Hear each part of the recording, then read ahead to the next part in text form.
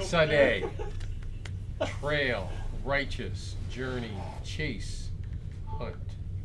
Righteous are you, O Lord, and your laws are right. The statutes you have laid down are righteous. They are fully trustworthy.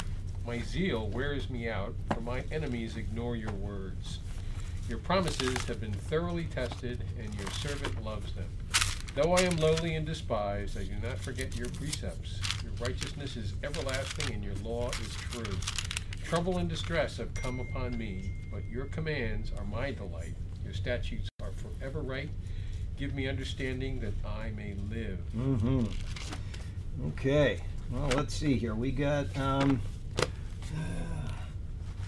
Burke gave me a prayer request just before we got started. M. Dunsowski. He had surgery on his stomach, and he's had nothing but problems since. He's still in the hospital. Is that right? Yes. Yeah. He had some colon removed and No. Esophagus. Esophagus removed and put down further, and it's just messed everything up inside of him. So Ed needs some prayer. And then my friend Becky had found out that it's something I said to them a couple months ago, is that she's had just chronic problems for over a year now, her and her husband. And I said, you probably have mold in your house. And they had an inspection, and they do. And the company that's going to help them out is from Florida, land of mold. So they hopefully that will take care of their problems. She's even lost hearing in her ears and everything. It's just terrible. So anyway, there you go with that. So we want to keep her and her husband in prayer, Mark and Becky. And then I just found out today that my friend, my old business partner for 20-some years, at the Thai restaurant, I didn't know, but 3 months ago she lost the hearing in her left ear, and they have no idea why. They don't have any resolution to it. So if you'd pray for Vanna, that would be really great too, because she's a sweet person. And I didn't know if you want me to mention that. We got a prayer request for Jim's grandson Hunter, and I won't get into the details, but just some bad personal choices in life that need to be handled. So there you go with that. Got a couple prayer requests there. Then we'll go to this day in Christian history. Today is, I think, the 14th. I'm assuming it's the 14th. Yes, because we were on the 7th last week. And can we help you, ma'am? Sure enough. Yes, we can. Let's see here. April 14th. And don't forget that this weekend is Resurrection Day. So if you're not in church somewhere, you better be streaming online somewhere, but don't just be sleeping in bed. You want to make sure that you remember the great deed of the Lord. Tomorrow's Good Friday, and I understand people want to argue over the timeline of Jesus' crucifixion and resurrection. It's very clear from the Gospels. You cannot make the mistake if you look up the term Preparation Day. If you look up that term, Preparation Day, because it is one of the few terms that is in all four Gospels, you can come to no other conclusion that Christ was crucified on Friday, resurrected on Sunday. People get very hung up about, 3 days and 3 nights means 3 days and 3 nights. The exact same idiom is used in the book of Esther. If you want the total breakdown on that, every detail that I could think of on that, I have done a commentary on it. It will tell you. I've got the time of the week, of the Passion Week. I've got the events of the last day. He was crucified on a Friday. The word Preparation Day, or the term Preparation Day, very clearly identifies it as such. It is not a Thursday. It is not a Wednesday. I could go into all kinds of things, but they're in the thing that I typed up. I should have done that today. I should have brought that in, and maybe it's in here somewhere. But Christ was crucified on Friday. There's no way around it. I understand people want to throw in a second Sabbath and all that kind of stuff. None of that is reality. It is incorrect. So Sunday, you want to make sure that you remember the great deed of the Lord that he accomplished for us.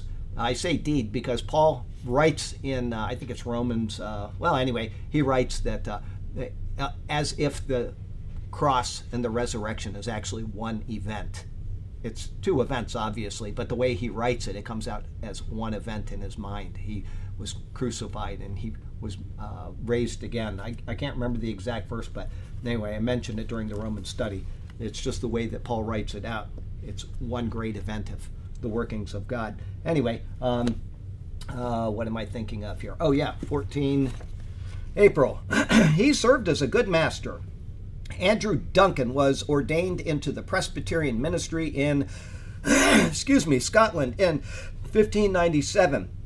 A difficult time to be a Presbyterian. In 1603, James I of England began a campaign to place Anglican bishops over the Church of Scotland, which was Presbyterian.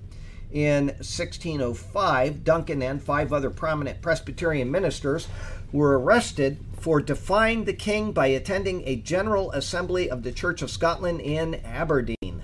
They were imprisoned for 14 months and then banished to France. Oh my gosh. After about 6 years, Duncan was allowed to return to his church in Scotland, but soon fell into disfavor again, suffering multiple imprisonments and finally exile. And we think we got it bad here. Once, while living in lonely exile, Duncan and his family ran out of food. With his wife and children in tears, Duncan prayed and then told them that God would provide. After his family went to bed that night, a stranger came to the house and Duncan gave Duncan a sack of food for the family. He left without giving his name. Duncan brought the sack to his wife, saying, "See what a good master I serve." Andrew Duncan and his family suffered great hardships for their faith, but Duncan remained steadfast. Nearing the end of his life, he wrote his last will and testament. I, Andrew Duncan, set the declaration of my latter will concerning these things, which God hath lent me in this world, in manner following. First, as touching myself, body and soul, my soul I leave to Christ Jesus, who gave it, and when it was lost, redeemed it, that he may send his holy angels to transport it to the bosom of Abraham, there to enjoy all happiness and contentment. And as for this frail body, I commend it to the grave, there to sleep and rest, as in a sweet bed, until the day of refreshment, when it shall be reunited to the soul, and it shall be set down at the table with the holy patriarchs, prophets, and apostles, yea, shall be placed on the throne with Christ, and get the crown of glory on my head. As for the children whom God hath given me, for which I thank his majesty, I leave them to his providence, to be governed and cared for by him, beseeching him to be the tutor, curator, and agent in all their adieus, yea, and a father, and that he would lead them by his gracious Spirit through this evil world, that they be profitable instruments, holding their course to heaven, and comforting themselves with the glorious and fair to look on heritage, which Christ hath conquered for them, and for all that love him. Under God, I leave John Duncan, my eldest son, to be a tutor to my youngest daughter, Bessie Duncan, his youngest sister, to take care of her and to see that all turns go right, touching her person and gear. My executors, I leave my 3 sons, John, William, and David Duncan, to do my turns after me, and to put in practice my directions, requesting them to be good and comfortable to their sisters, but chiefly to the 2 that are at home, as they would have God's blessing and mine. As concerning my temporal goods, the baggage and blathery of the earth, as I have gotten them in the world off God's liberal hand, so I leave them behind me in the world, giving most humble and hearty thanks unto my heavenly Father for so long and comfortable loan of the same. That was 14th April 1626. How do you regard your possessions? Do you see them as something you own, or do you see yourself as a steward of what God has entrusted to you? Don't worry about having enough food or drink or clothing. Why be like the pagans who are so deeply concerned about these things? You, Heavenly Father, already know, or your Heavenly Father already knows all your needs, and he will give you all you need from day to day if you live for him and make the kingdom of God your primary concern. Matthew 6. So there you go with that. Blathery. He had blathery to leave behind. Heavenly Father, we certainly thank you for the baggage and blathery you've blessed us with, but we are more thankful than all that you have sent your Son Jesus to redeem us from this world. And someday all the things that we count as treasures in this world will all be gone. They'll all be forgotten forever as we stand in your presence, beholding the Lamb of God who took away our sin. Nothing will matter at that point except seeing his glory and yours through him. So Lord, we thank you. We thank you so much for the chance to go into the Word, which tells us about Jesus, that explains him, that explains your love for the people of the world. How incomprehensible that is. It's so hard to figure how you could love people like us, but you do. And we thank you. And we just thank you so much for the gift of the giving of your Son. We pray for this class, and we pray for those that we mentioned earlier, and for any others that we have missed, that your hand would be upon them. And we just thank you that we can come to the throne of grace in our times of need. Thank you, and we praise you. In Jesus' name, amen. Amen. Let's see. Somebody said something. Okay. Oh, thank you, Sergio. He was kind enough to wait until we finished reading. Okay. Let's see here. We're going to be in Philippians 2:25 today. So did she get that right? She got it right. Look at that. Okay. I gave her a little hint last week, though I put it up above there and said 2:25. So I don't know if she paid attention or just looked at my hint, but okay, 2:25, and you just start wherever you want. I'll start there. It's the beginning of a paragraph. But I think it is necessary to send back to you Epaphroditus, my brother, fellow worker, and fellow soldier, who is also your messenger, whom you sent to take care of my needs. Okay, this is very close. Yet I considered it necessary to send you Epaphroditus, my brother, fellow worker, and fellow soldier, but your messenger, and the one who ministered to my needs. So very close. I think that one said something, and this one said I considered. How did it open? I think. But I think. I think. Oh, well, considered is deeper, more reflective, yes, pondering. I will consider that. Okay. Let's see here. Would you come up here for a minute? I need your help. Steve.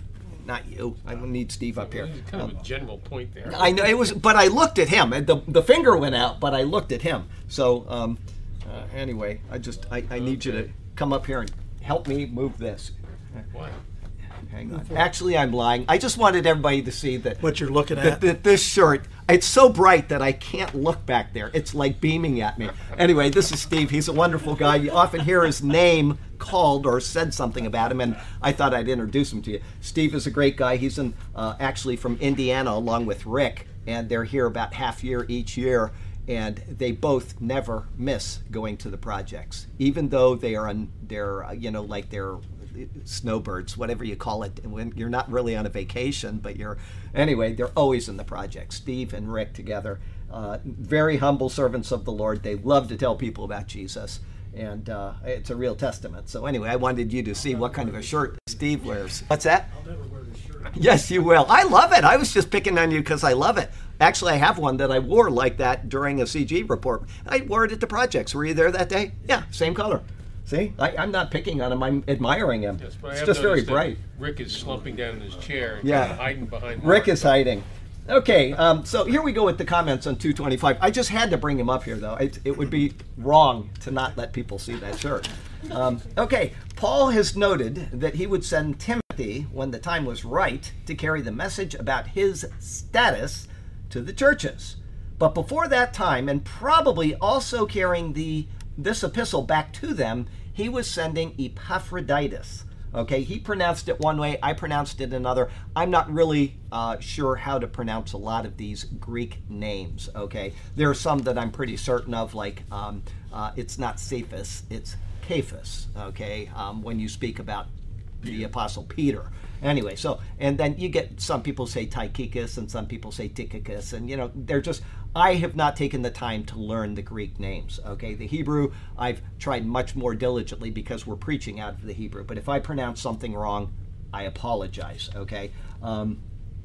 Let's see here, and like the Hebrew, my Greek is totally, it's, what do you call it when you learn it yourself? Self-taught, okay? So it's not really good. I did take a basic Hebrew and a basic Greek. I had to.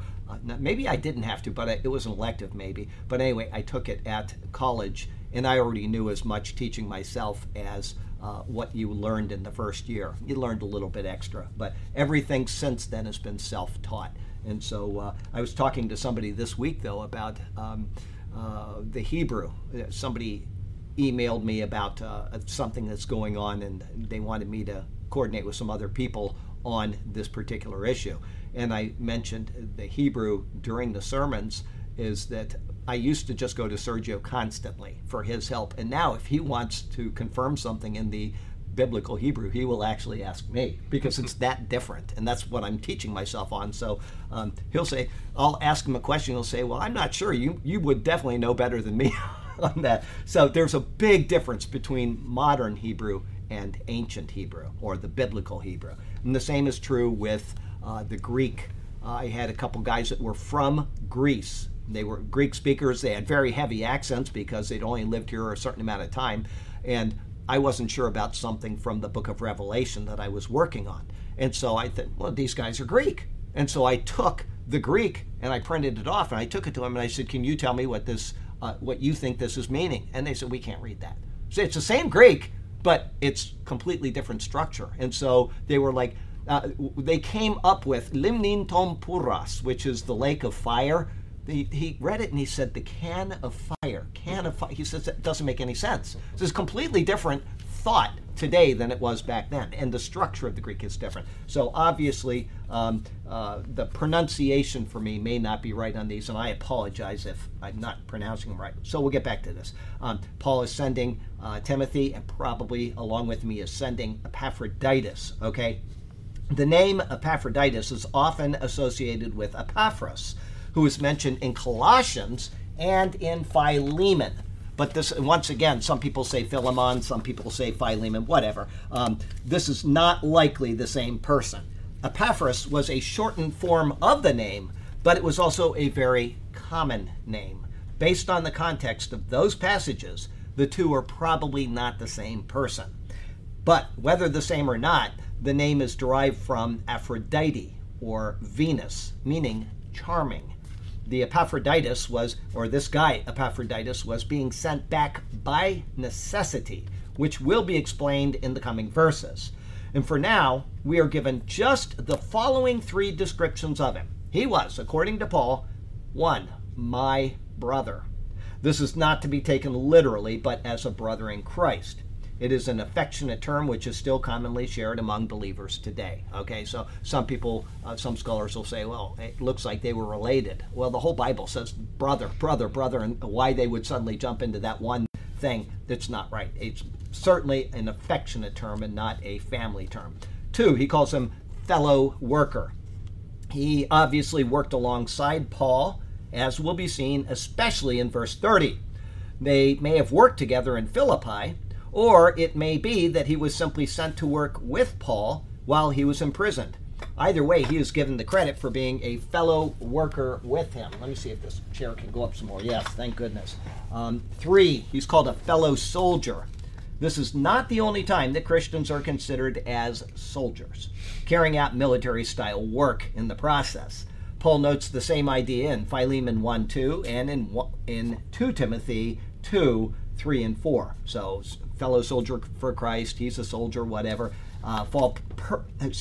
Further, Paul notes that we are in a spiritual battle in Ephesians 6:10 through 20. If we are in a battle, then we are soldiers. These and other examples confirm and explain the term. Okay, some people don't like, using military terminology in their Christianity, and then some people argue everything against any military, connection at all. Like if you carry a gun, you're doing something wrong, etc. Doesn't bother me at all. The Bible doesn't speak about those things. Okay, it speaks about in terms of soldiers, and what we do with personal, rights in the U.S. has nothing to do with what the Bible is speaking of. But they take all these verses out of context, like Jesus said, he who lives by the sword will die by the sword. And they say, see, you're not supposed to carry guns. That is bad handling of Scripture, okay? Paul is using a term, soldiers, here. It applies to spiritual things, okay? And what we do with our own lives in this world is totally up to us, okay? He's speaking on a completely different level.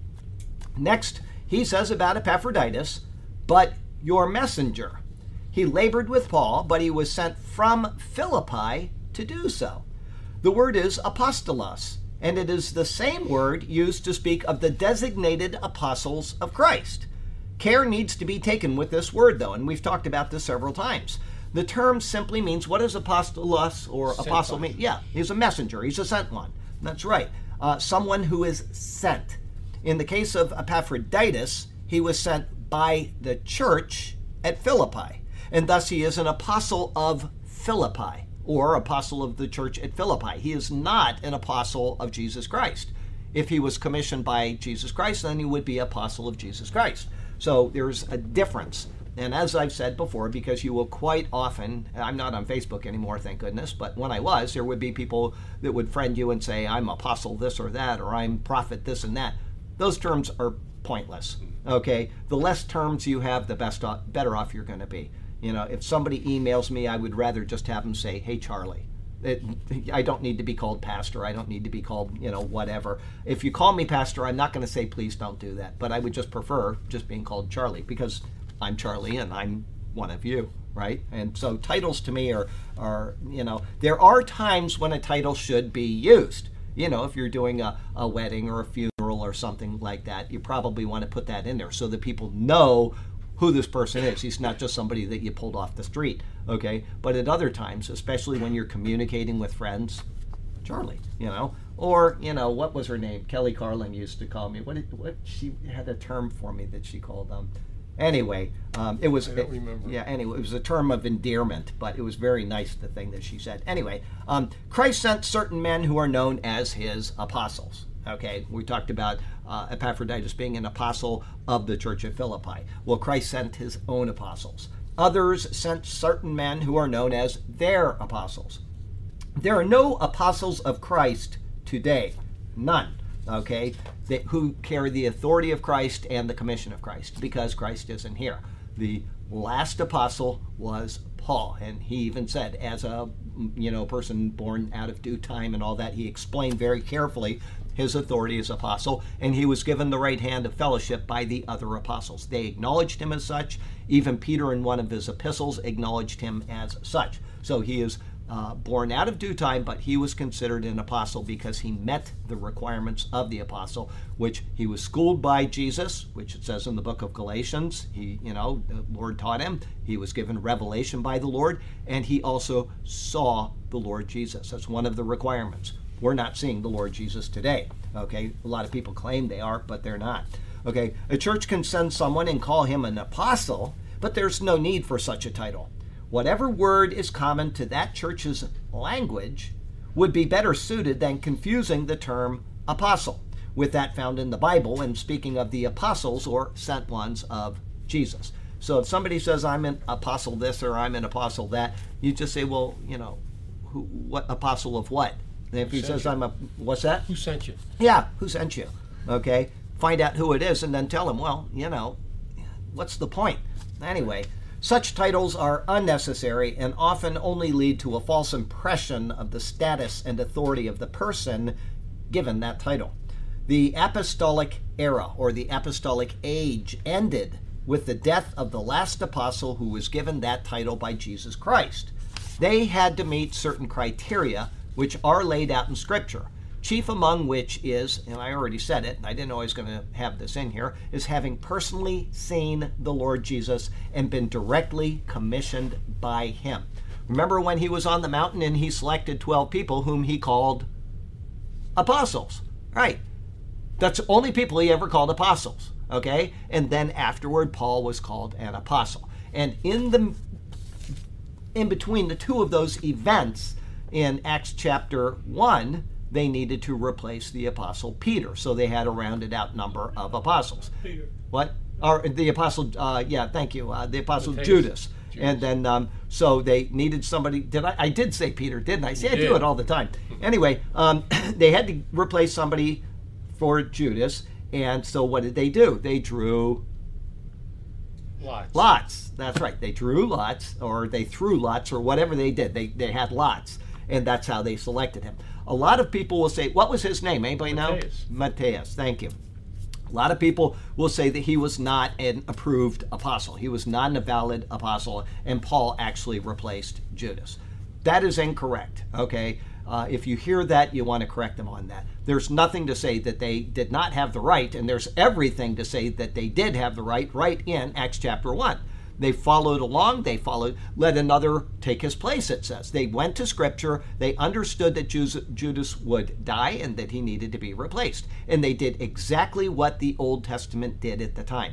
They used lots in order to divide the land of Israel and Joshua, for example, and give the tribes their inheritances. They did what was required because something had not happened yet. The giving of the Holy Spirit in Acts chapter 2. That was in Acts chapter 1. The Holy Spirit came in Acts chapter 2. And after that, you never see lots used again anywhere in Acts. Or Matthias, for that matter. Yeah, or you don't see Matthias. But you don't see any of the others either. You see a couple of them. Because it's focused. The Acts of the Apostles is specifically speaking of the Acts of Peter and the Acts of Paul. And that's very evident from the structure of Acts. Anyway, so... And doesn't it match the fact that there was the two grandsons? Yeah, that's the point I was just about to make, sorry. That there were 14 tribes of Israel. There were 12 tribes, but there were 14 because the father Israel adopted Ephraim and Manasseh. So you have the 12 sons plus the 2, and so you actually have 13 tribes, but there are 14 tribes. It's very complicated when you look at it, but the exact same thing happens with the apostles. You have 12 apostles, but then you have 14 apostles because you got 2 more to replace 1. So it's the same pattern repeating itself. You have 12 plus 2 and 12 plus 2. Okay, and then people try to, then go to the book of Revelation and say, well, there are 12 gates and the names of the 12 apostles on the 12 gates or whatever. And so they say, well, then it must be Paul. That means that, and it doesn't say that their names, individual names, are on the 12 gates. It just says their names are on the gates. So it could be that all the apostles' names are on each gate. We don't know. Okay? All we know is that there are 14 named apostles and there are 14 named sons of Israel. Okay? The pattern matches. But it's not true that Matthias was not a valid apostle. He was. Anyway, that's a big diversion. And I don't know what got me onto that, but let's see. Messengers. Apostles. Yeah, okay, apostles. They met the criteria. That's exactly right. Having personally seen the Lord Jesus and been directly commissioned by him. Well, if the Lord, it says in the book of Proverbs, and this is all in the Acts study. I've got all of this in there in the commentaries, is that it says the Lord determines the casting of the lots. Now, that's not the exact words, but when lots are cast into the lap, but every decision is from the Lord. That's the proverb. So even that validates the fact that when they cast the lot, after praying to the Lord, that the Lord validated it. So it was his choice, and he was considered and why? Why did he meet that criteria? Do you remember what it says about him? Well, in Acts 1, about Matthias. Okay, we'll go there just so that I want to make sure I don't leave anything yes, he was with them from the beginning. He saw the works, and that means all the way from the baptism of Christ all the way through to his crucifixion. He was there witnessing the work and the deeds of the Lord. He met the criteria. Okay, that's exactly right. And so all of that is in the Acts commentary. So if you ever say, I heard him say something, I don't remember what, but somebody is challenging this, just go back. The Acts commentary is online, every verse. You can see it there. And right now we are in Acts chapter 7. And you asked, I can't remember the verse, but what are we in today, 7:6? What did we post? Anyway, it doesn't matter. A couple days ago, Dr. and Mabel asked Burke about something that I posted at the end of one of the Acts commentaries, and we might as well say this now in case you're curious about this. There is a running timeline of the world that I did every single time it says the year, or the age of a person, like Isaac was 60 when.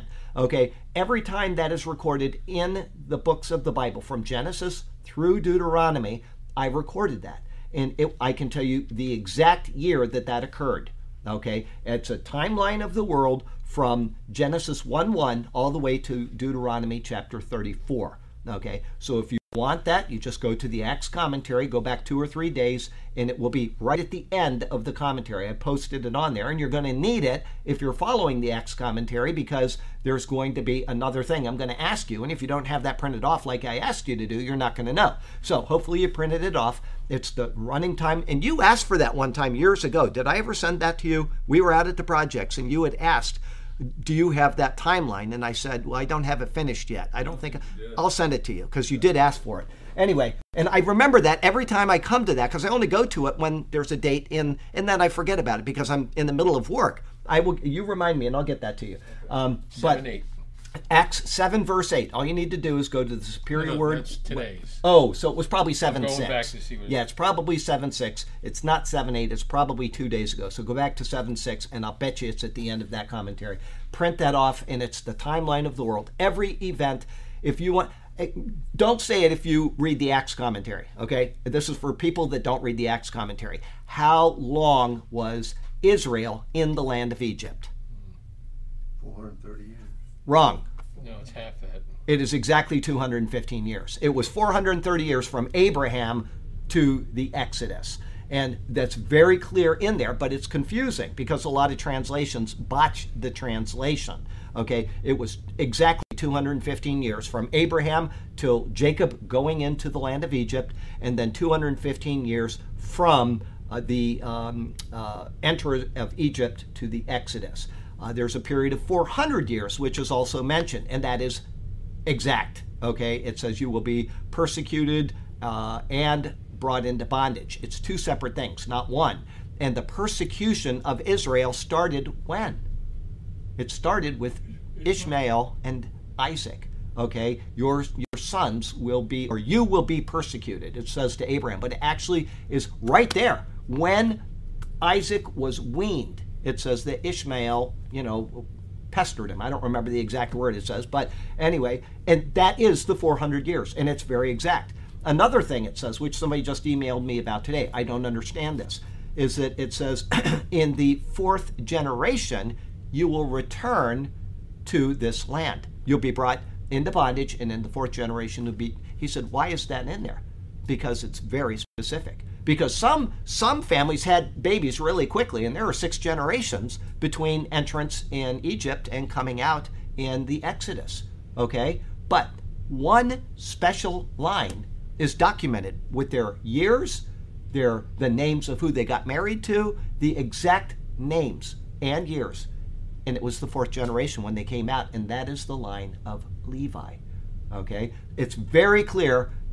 The 4th generation you will be brought out, and it happened exactly the way. All the other ones don't mention the number of years or the ages of the people. This one line does, and that one line is 4th generation. The Bible is so precise. It is so exacting. And yet people just try to tear it apart and say, see, this isn't true, look at this, and they haven't done their study. So if you want that timeline of the world, just go to that Acts study, print it off, and it will help you with that. It'll help you find those things. And you were using AM. Anno Mundi. That means from the creation of the world, the year of the world. Anno year, Mundi of the world. Okay, so Anno Mundi. If you ever want to see something really cool, wow, is this neat. A guy did a documentary on animals about 10, 15, 20 years ago. I don't remember how long ago it is, but it's very good, and I guarantee you it'll be on YouTube. It's called Animal Mundi. Instead of Anno Mundi, he modified it, and it's the animals of the world. And it was really, really well done. I'm glad you brought that up because it reminded me of Animo Mundi or Animal Mundi. I can't remember how it was written, but it is very good. I just remember seeing it years ago, and I haven't thought of it until right now. But I'll go and watch that maybe tomorrow if I can get the time. And, most of you probably know this, some of you might not, is that you can take videos on YouTube or Rumble and you can speed them up. If you go down to the little gear at the bottom, you click on it and it'll pull up different things you can do, and one of them is to speed it up. You can have, or slow it down if you want to listen to something real slowly. But if you want to speed it up to 2 times, a 30-minute video now only takes you 15 minutes, and it's a big time saver. So if you ever want, and I do that all the time, because when I'm editing videos on Sunday, I've got them on double time, and so I'm used to listening at that speed, and so I'm used to it. So I watch everything at double time, except music. Music has to be at regular time. Okay, we'll go on. Epaphroditus is called your messenger, and the Animo Mundi, I think is what it's called. Animo. Anyway, it's great. Watch it. Epaphroditus is called your messenger and the one who ministered to my need. Paul's words. He was the messenger from Philippi to Paul, and he was the minister of Philippi to tend to Paul's need. So you can see that when the term apostle is used with him, it is not speaking of an apostle of Jesus Christ. It is speaking of an apostle that has a set purpose of ministering to Paul by the church at Philippi. Okay, life application. Use caution not to be swayed by fancy titles which people either grant or which they may claim for themselves. In the church, there are designated positions, and there are people which fill those positions. Actually, I should say who fill those positions. A person isn't a which, a person is a who. Okay, so we'll correct that right now. But high and lofty titles often produce unhealthy levels of adoration. We are to adore Christ alone. Pastors, preachers, missionaries, priests, bishops, deacons, popes, elders, and so on are all just people who are not to be elevated above others, with the noted exception found in Scripture concerning granting certain workers double honor. See 1 Timothy 5:17 if you want to check that out. But this honor is for the work they do, not for who they are as individuals. Okay? Remember that. You want to honor somebody for the work he does and not because of who he is, because the only one truly worthy of honor and glory is Christ Jesus. The rest of us, we can be, good job, he did a great thing, whatever, but the person himself is not the focus. It is what that person does, okay? It's just like being in the military. When you're in the military, you call certain people sir, or you can be in a lot of trouble. When a flag car goes by, you better stop and salute that car or you are going to be in trouble, okay? That happened to me when I was in basic training one time. I was walking down the road. I had no idea a staff car had gone by. And all of a sudden, this guy is like hovering over me. And he says, "Give me a 341. And I said, I had no idea I said, "What?" And he said, "You didn't salute that car." I said, "I'm sorry, I did not." I stopped and I saluted. I gave him a 341 and I never got reported. So 341, Air Force Form 341.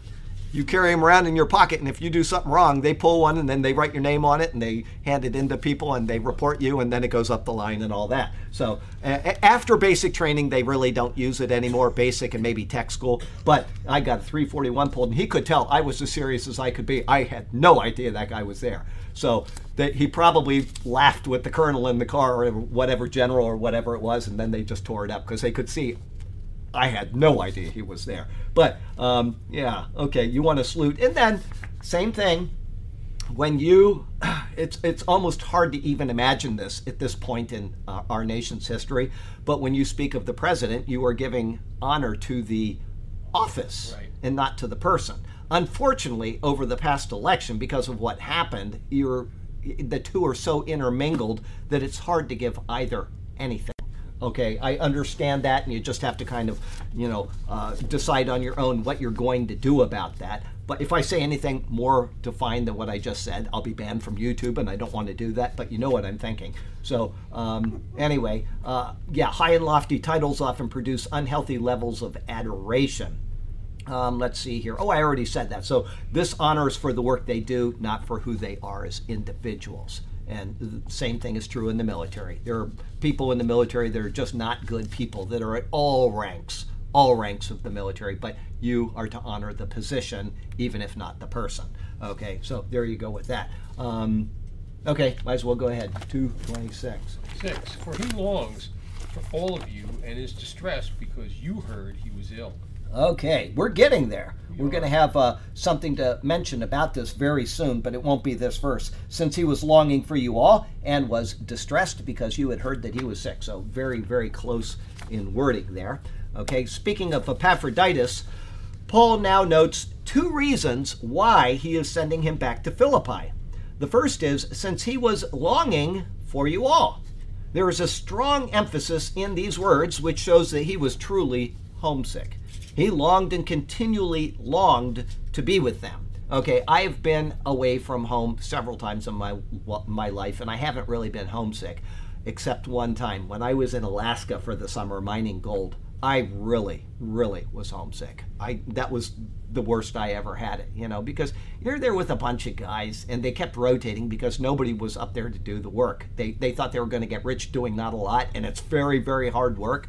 And so it was just one of those things. And then we had a very nice guy and his wife, but they had 2 Yorkshire Terriers, and they barked 24 hours a day. And he couldn't let them bark. He would get so angry, and he'd just start yelling, Casey! Hey! By the end of the summer, I just was beside myself. So I was very glad to get home to my family. But this guy, Epaphroditus, was the same. He was very homesick. He probably had a couple Yorkshire Terriers around him, and they just drove him crazy. Anyway, he longed to be with his people. Secondly, he was distressed, this is Paul's words, was distressed because you had heard that he was sick. This second reason probably only exacerbated the longing of the first. Like me, being constantly tormented with the guy yelling at the dogs, there's things that will set you off. And at that point, it just makes you want to be home all the more. It had been reported to them that he was sick. As we will see in the next verse, it wasn't just something simple like a cold, but something really life-threatening. Without a second report, which is now being written by Paul, their emotions would be running high. This caused it caused his, Epaphroditus's, to run high as well. Because he knows that they're worried about him, now he's getting all bent out of shape as well. You can see it's just, I was at the bank today, and I asked the girl, just because we're just standing there talking, and I said, which is worse? Is it the drive up? Because one girl always does the drive up, and the other one does the window. And I said, or is it the window here? Which one do you get the worst customers? And she said, it doesn't really matter. Some people are just bad customers. And she said, the worst part, though, is that if there's a line of people and you get a nasty customer, they all get nasty after.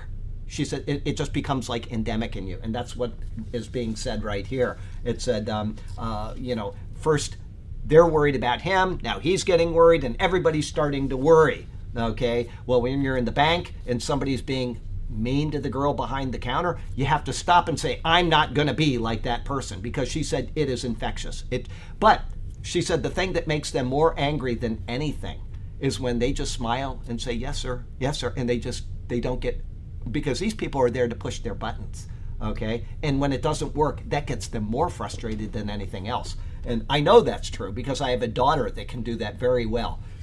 Tangerine, she used to work at Target, and she said people would just come up and abuse you. They just abuse you for no reason. And I can just see her saying, yes, thank you. And just they're getting furious at it because they're not getting her gall like they want to.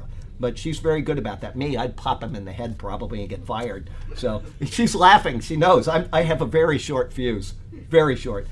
Because of these things, Paul was determined that sending him, Epaphroditus, home was the right thing to do. Think over what is being said here and what will be said in the next verse carefully. See if you can contemplate why these words of Paul are so relevant to Christianity today. When we get to the next verse, read this verse and the next verse again, okay? What is it about them that shouts out, doctrine matters? In the next verse, the answer will be made clear. Life application. Often, what is left undone or unspoken is as important to doctrine as what is actually recorded. Pay attention to such things and then evaluate them in connection with how various churches act and what they claim Scripture is telling us. In doing so, you can cut out a lot of unnecessary fat from your Christian diet.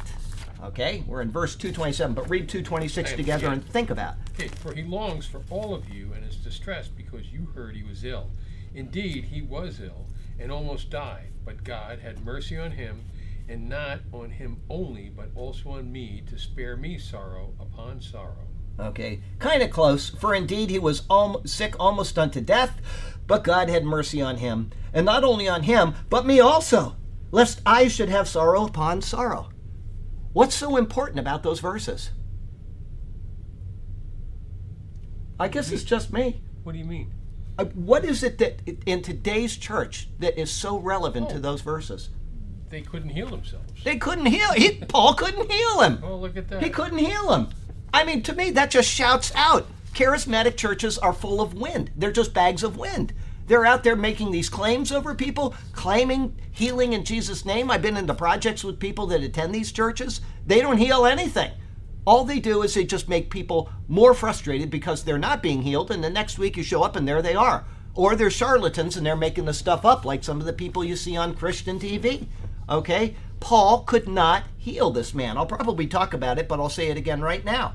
All the way, let me see if I do say it, and if I do, then I won't, I don't see any of the other ones in there. But Paul had an affliction that he prayed to the Lord 3 times, and the Lord didn't heal him. He didn't say, well, just claim healing in your name, okay, or in my name. He didn't do that. And then when Timothy was sick, did he say, I heal you in Jesus' name? He didn't do that. He said, drink a little wine, right? He didn't heal him. And he had been with Timothy for years, and the guy suffered with this affliction. He says, I left, Trophimus, sick in Miletus. Paul just left him there instead of stopping and saying, I claim healing in Jesus' name. He left him sick. It's right there in the Bible if people will simply pay attention. It's as obvious as the nose on the face. The apostles were given the gift of healing when the Lord allowed them. And it was always for a particular reason so that we could see in the Bible a validation of something else. Always. It's not something arbitrary that the Lord just says, okay, I'm going to give this guy a gift of healing and he can heal everybody that comes up to him. There were many times that they couldn't heal. And there were certain times when they could. There were 2 times when the apostles raised the dead, or brought somebody back from the dead, I guess is the way you would say it. Okay? It's never recorded anywhere else. Remember Peter, when, what's her name, Dorcas, Tabitha, she had died, and we'll get to that pretty soon in the book of Acts. And then the same thing with Paul, when the, what's the guy's name? Eutychus? Eutychus. What's that? Eutychus. Yeah, it was Eutychus. He fell out the window, and boy, that is the most descriptive passage. You wonder, it's just kind of talking about this thing, and then it says he fell out the window. But if you pay attention to what's being said in the surrounding verses, you can understand why he fell out the window. It's because he was sitting in the window, and then it says that there are lampos in there. He's making a very, very clear picture of what's happening. He's in the only source of ventilation in the building, right? There are lamps, which are oil-burning lamps. And so all of that fume is going right by him through the window. And so he's breathing that. And it makes him sleepy, and out he falls. But you wouldn't know that unless you're carefully reading it and understand. Why would he say he's in a window? Why would he say the lamps? It doesn't matter unless he's making a point. He's making a point that the guy was overwhelmed, not by Paul, but by fumes. And out he goes, plunk. And then Paul brought him up alive. So once again, these are important verses to understand, not for what they do say, but for what they don't say. Paul didn't say anything about healing him. He just said that he was sick almost unto death, and here we go. Speaking of Epaphroditus still, Paul notes that he was sick almost unto death. Whatever affliction he had, it was so severe that those around him had all but given up for dead this guy. He's a goner. It is a striking comment coming from an apostle, isn't it?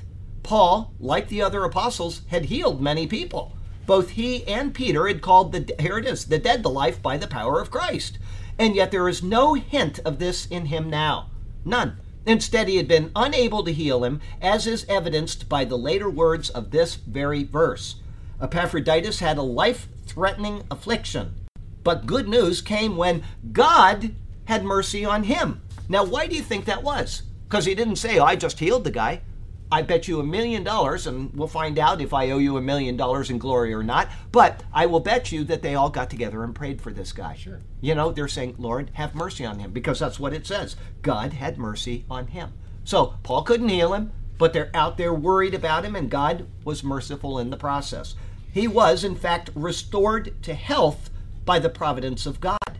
Whatever afflicted him took its course, and he was finally restored to vigor.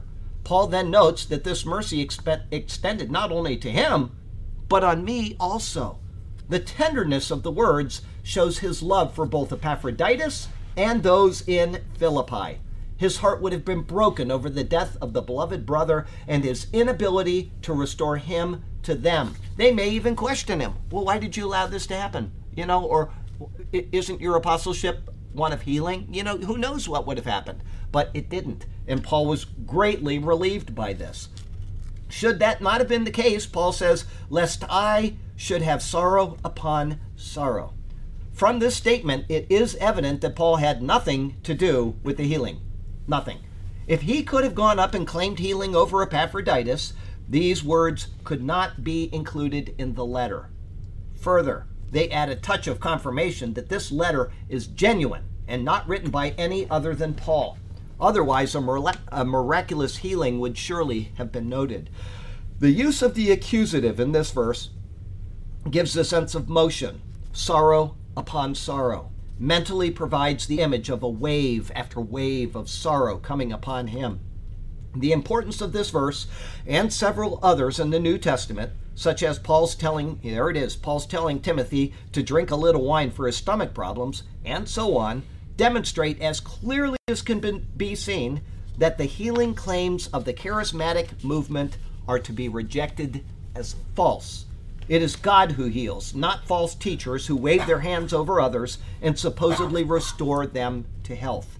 Their deceitfulness is an affront to the truth of God, which is found in Scripture. Even the apostles only healed on certain occasions and only in order to substantiate their apostolic authority. You're not going to see it at other times.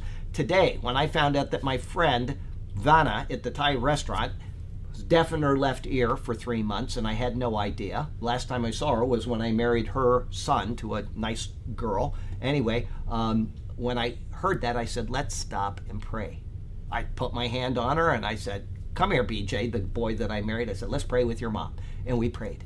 And that's all that I am going to do. I'm not going to presume healing. I'm not going to tell her that that is going to work. And I even said in the prayer, Lord, if it's your will to not heal her, help her to understand why this has happened to her. Okay? We are not the determiners of those things. And there are purposes for those things.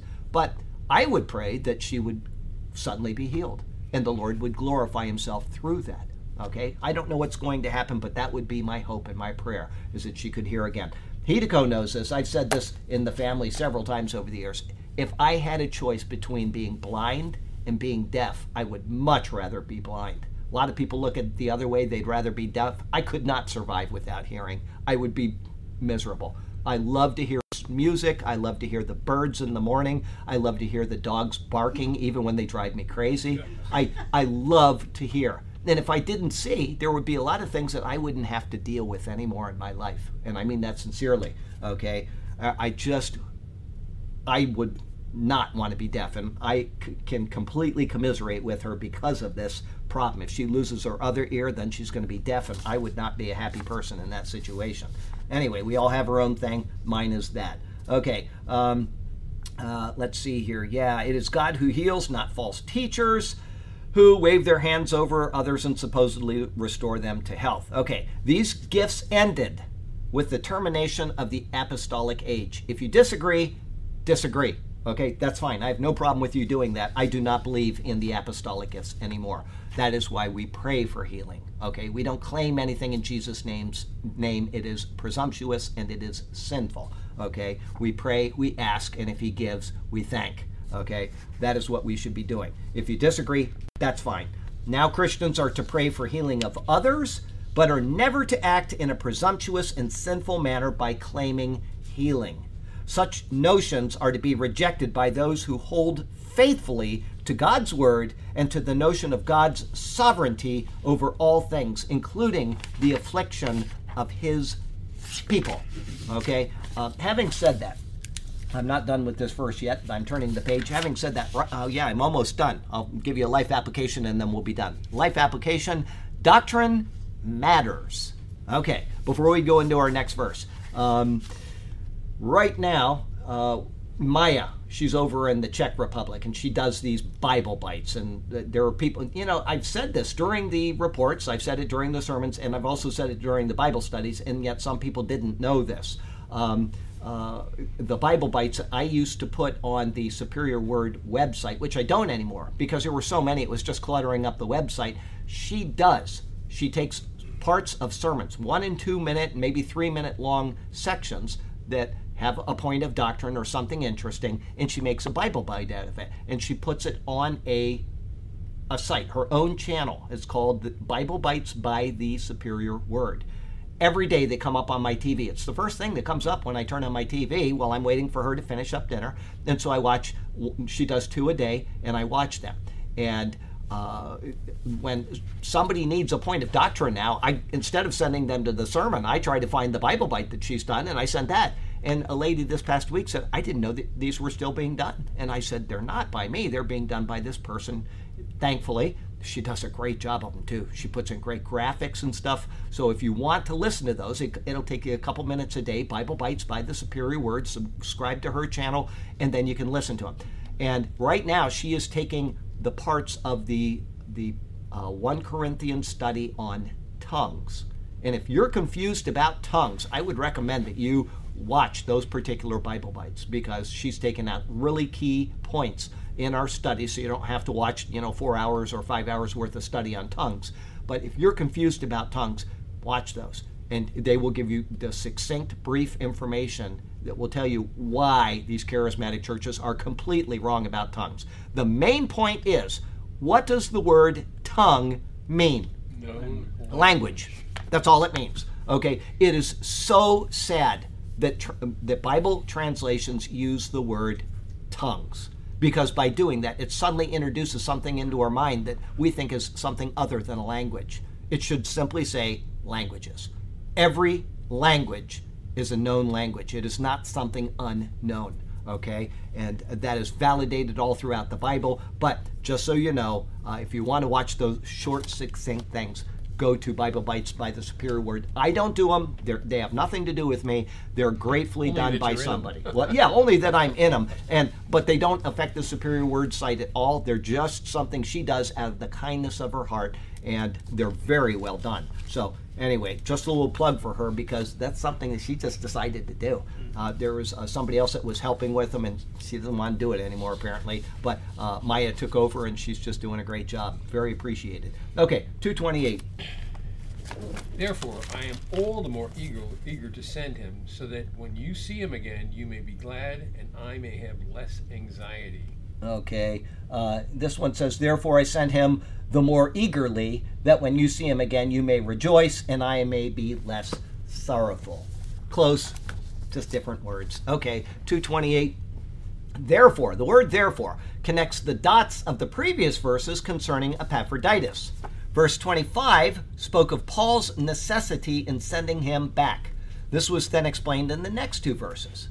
Now he sums that up by saying, I sent him the more eagerly. It can be inferred that he didn't want to send him at all, but because of the sickness, he sent him back, and even with eagerness.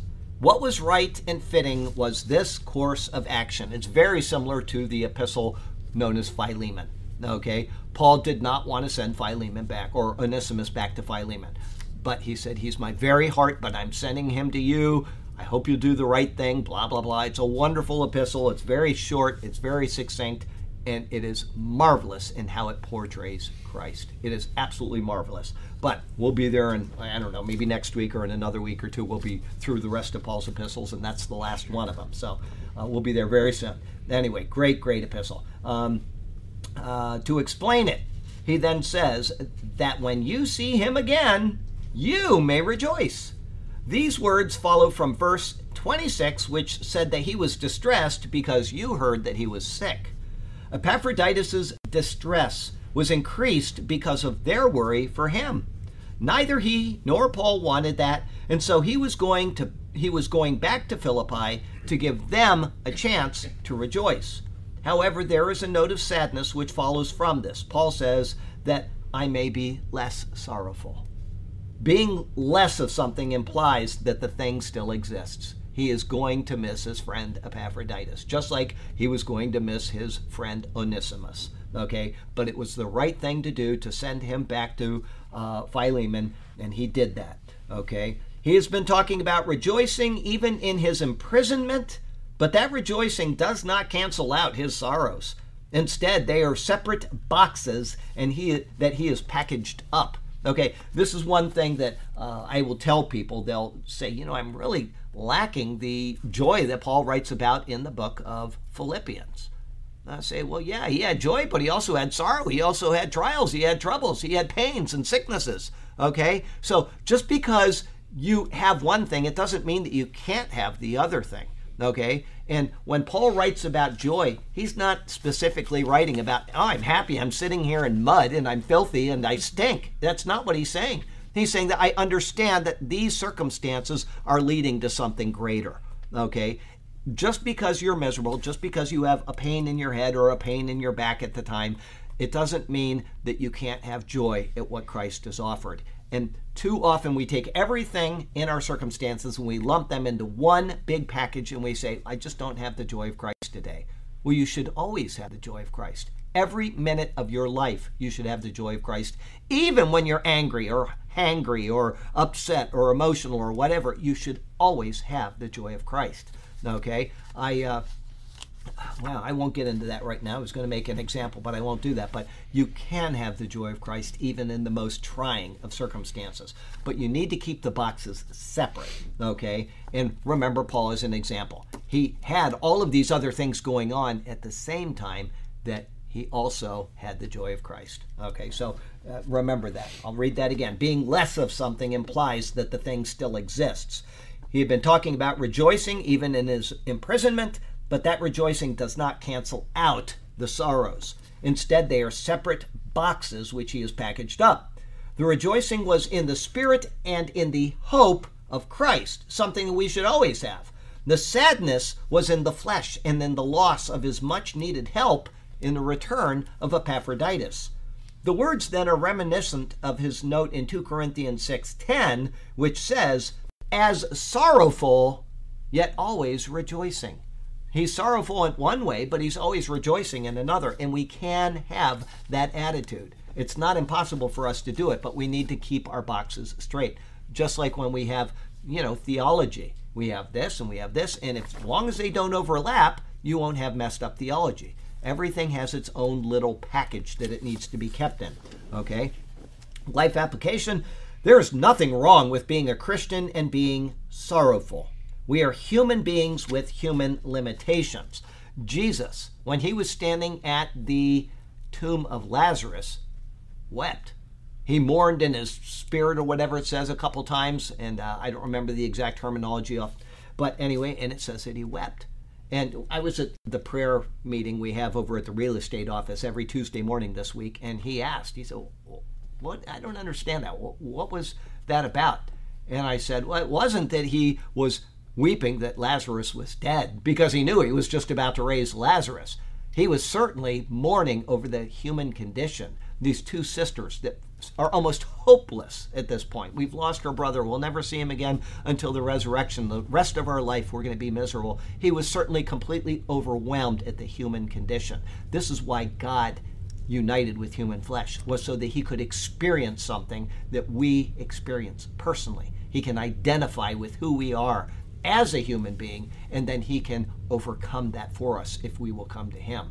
Okay? And that, I'm certain that is the reason why it said Jesus wept. He wasn't worried about Lazarus. He was worried about, or no, I shouldn't use the word worried, but he was overwhelmed at the emotion of the human experience. And that's something that we all have. So we shouldn't, try to cut that off from us. There's nothing wrong with being a Christian and being sorrowful. As I said, we are human beings with human limitations.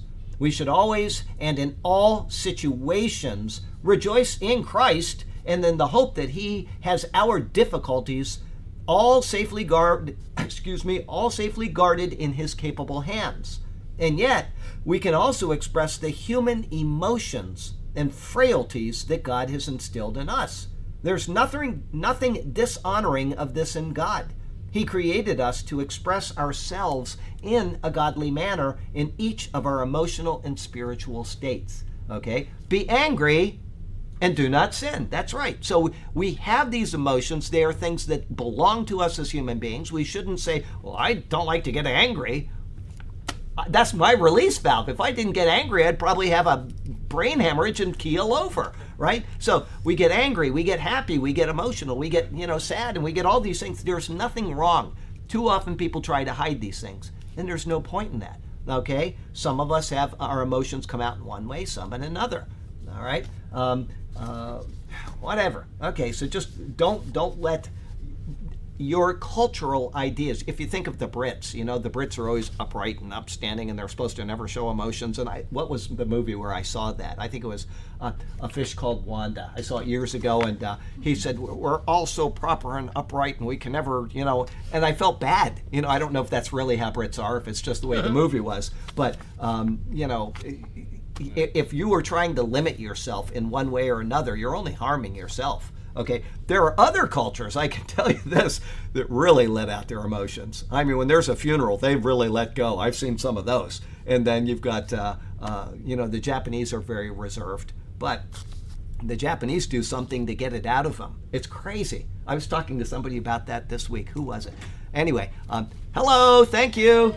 That's our Thai food for the night. Okay, what the Japanese do, and it's really annoying if you're in Japan and you don't know what's going on, is when Japanese children are young, probably till about 3 years old, and you're at the restaurant, they don't do anything with them. Those kids can come up to somebody else's table and slam their hands in the food, and everybody just ignores them. They'll throw something at somebody else.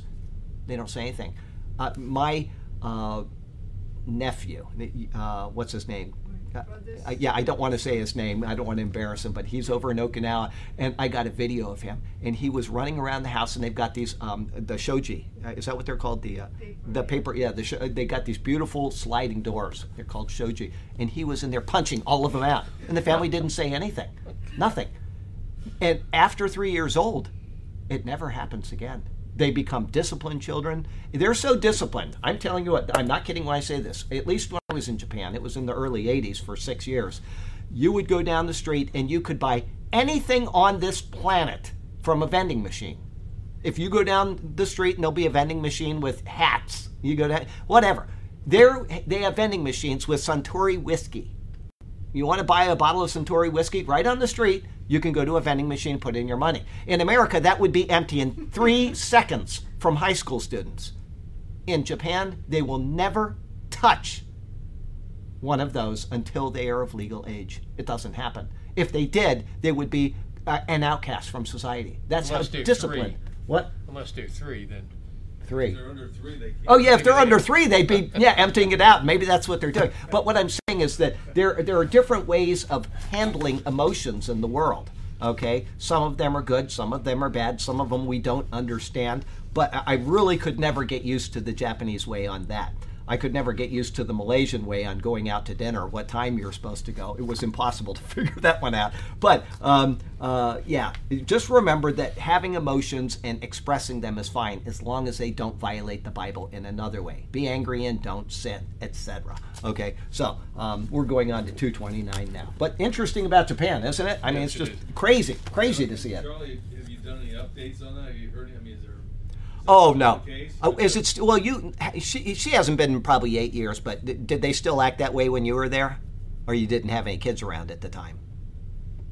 Do they have any gangs or Well, they used to have a Japanese gang is not like an American gang. In America, if you have a gang, they go out and they kill people and they steal stuff. In Japan, they look cool and they don't do anything.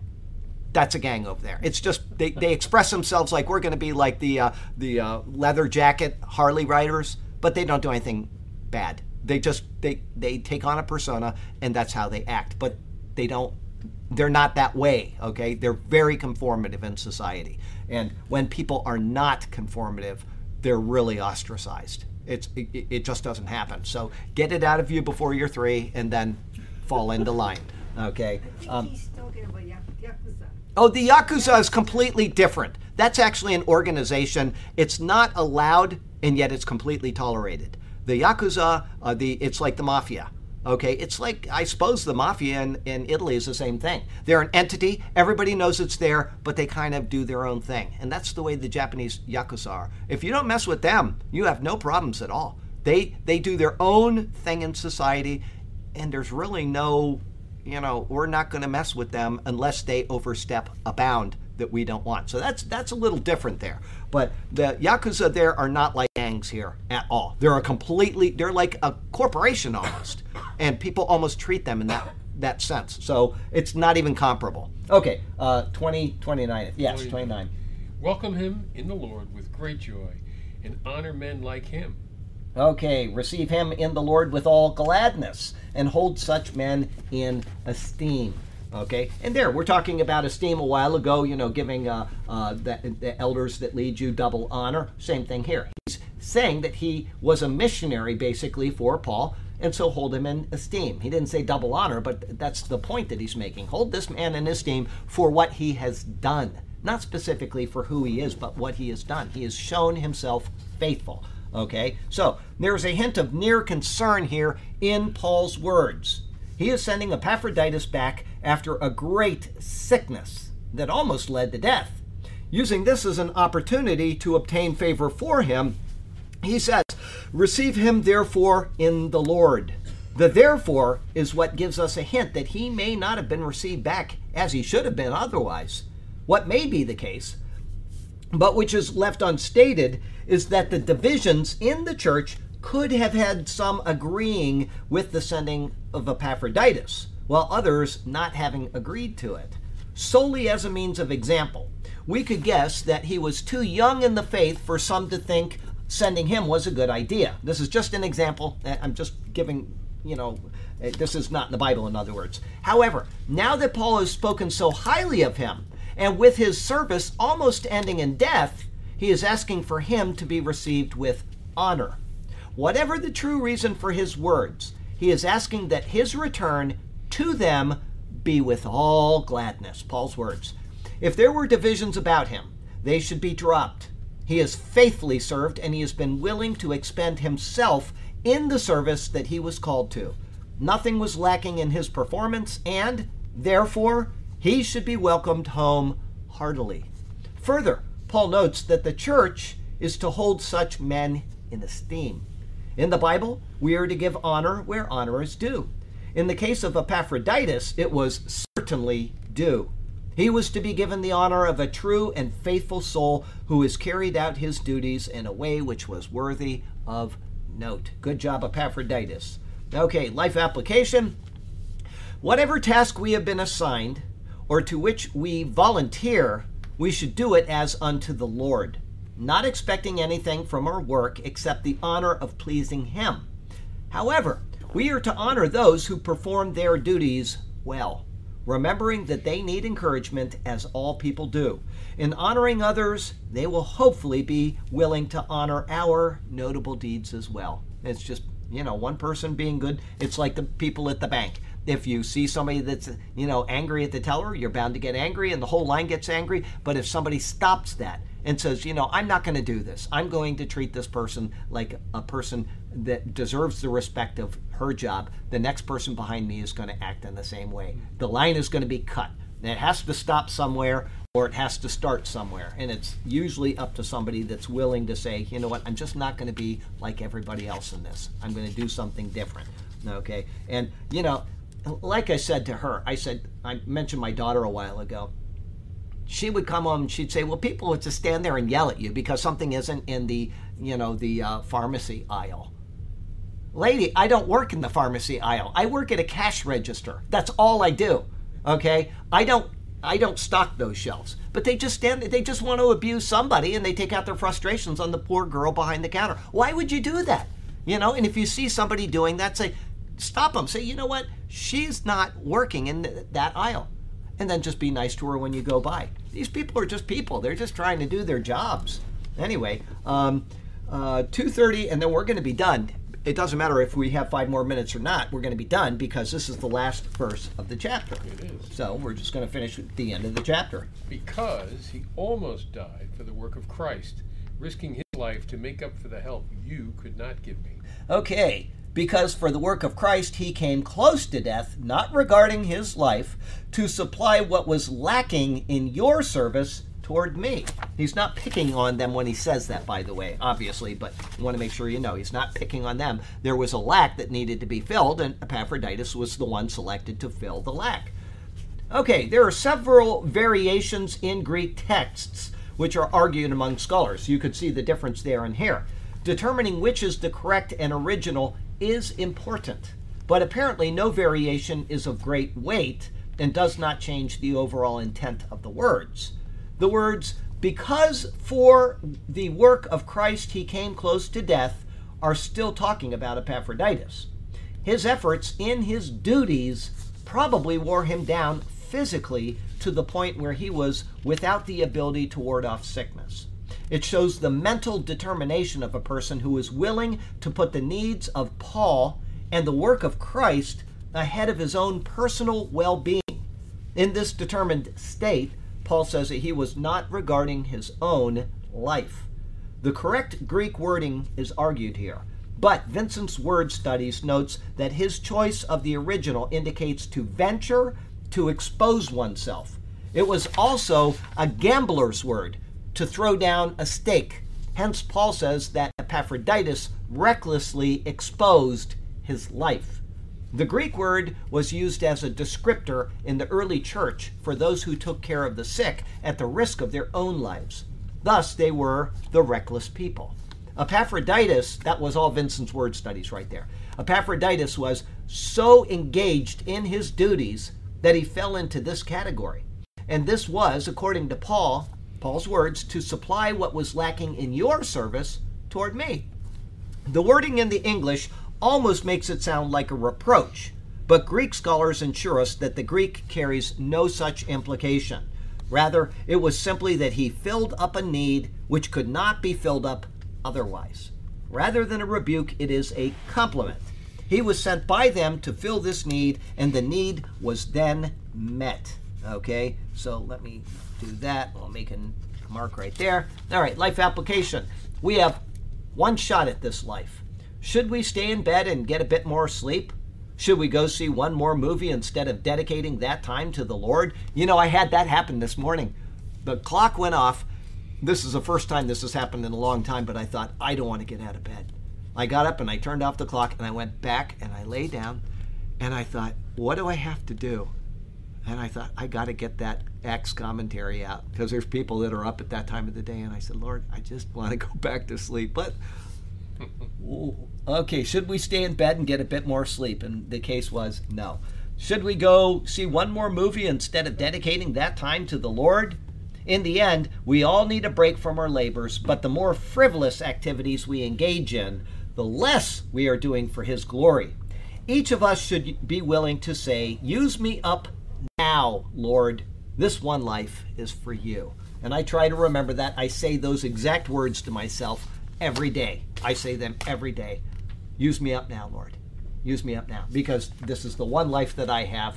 And I was talking to somebody by email this past week, and I said I haven't taken a day, not a whole day off in since 2020, September of 2020. And she was so upset about that. And I said, oh, don't be upset. I said, I'm in a comfortable rut. Every Monday is like every other Monday. Every Tuesday is like every other Tuesday. It's not wise when you're working 7 days a week and something happens where you suddenly have to fit it in there. That's very hard to do. When you work 7 days a week, you have to reschedule a whole week for 3 hours. But that's how I have it, and I like it that way. Okay? Use me up now, Lord. That's the way I look at it, and I think we all should have that attitude, even if we do take time off. We should be willing to expend ourselves as much as possible. Okay? And so there, but I have taken time off. Don't get me wrong. Like there are times where I will meet somebody and we'll go to Spanish Point for a couple hours on Friday. And that's not a problem because I've already done 8 hours of work. So by 10 o'clock in the morning, I've worked 8 hours. And so it's a full day. I'll go take a couple hours and then I'll go home and do 3 or 4 more after that. So I do get time off. I just don't take full days off. To me, it doesn't interest me because I get anxious if I'm not doing the work that needs to be done. So use us up, Lord, and to your glory. Heavenly Father, we certainly thank you for the chance to use these lives for you, and help us to be productive in that with whatever situation we're in. If it's in a situation where we're laying in bed crippled, then help us to use that time for praying for others. Whatever we can do for you, instill that in us, Lord, and instill the desire to do it as well, so that we will fulfill what we are called to do by you. I know that we can if you will give us the strength, the wisdom, and the understanding of how to properly do it. And so do that, Lord. Instill it in us. And we thank you for this word. We thank you for how you tend to your people, and we're looking for the day when you will come for us. May that day be soon. But until then, use us up, Lord. Thank you. In Jesus' name, amen.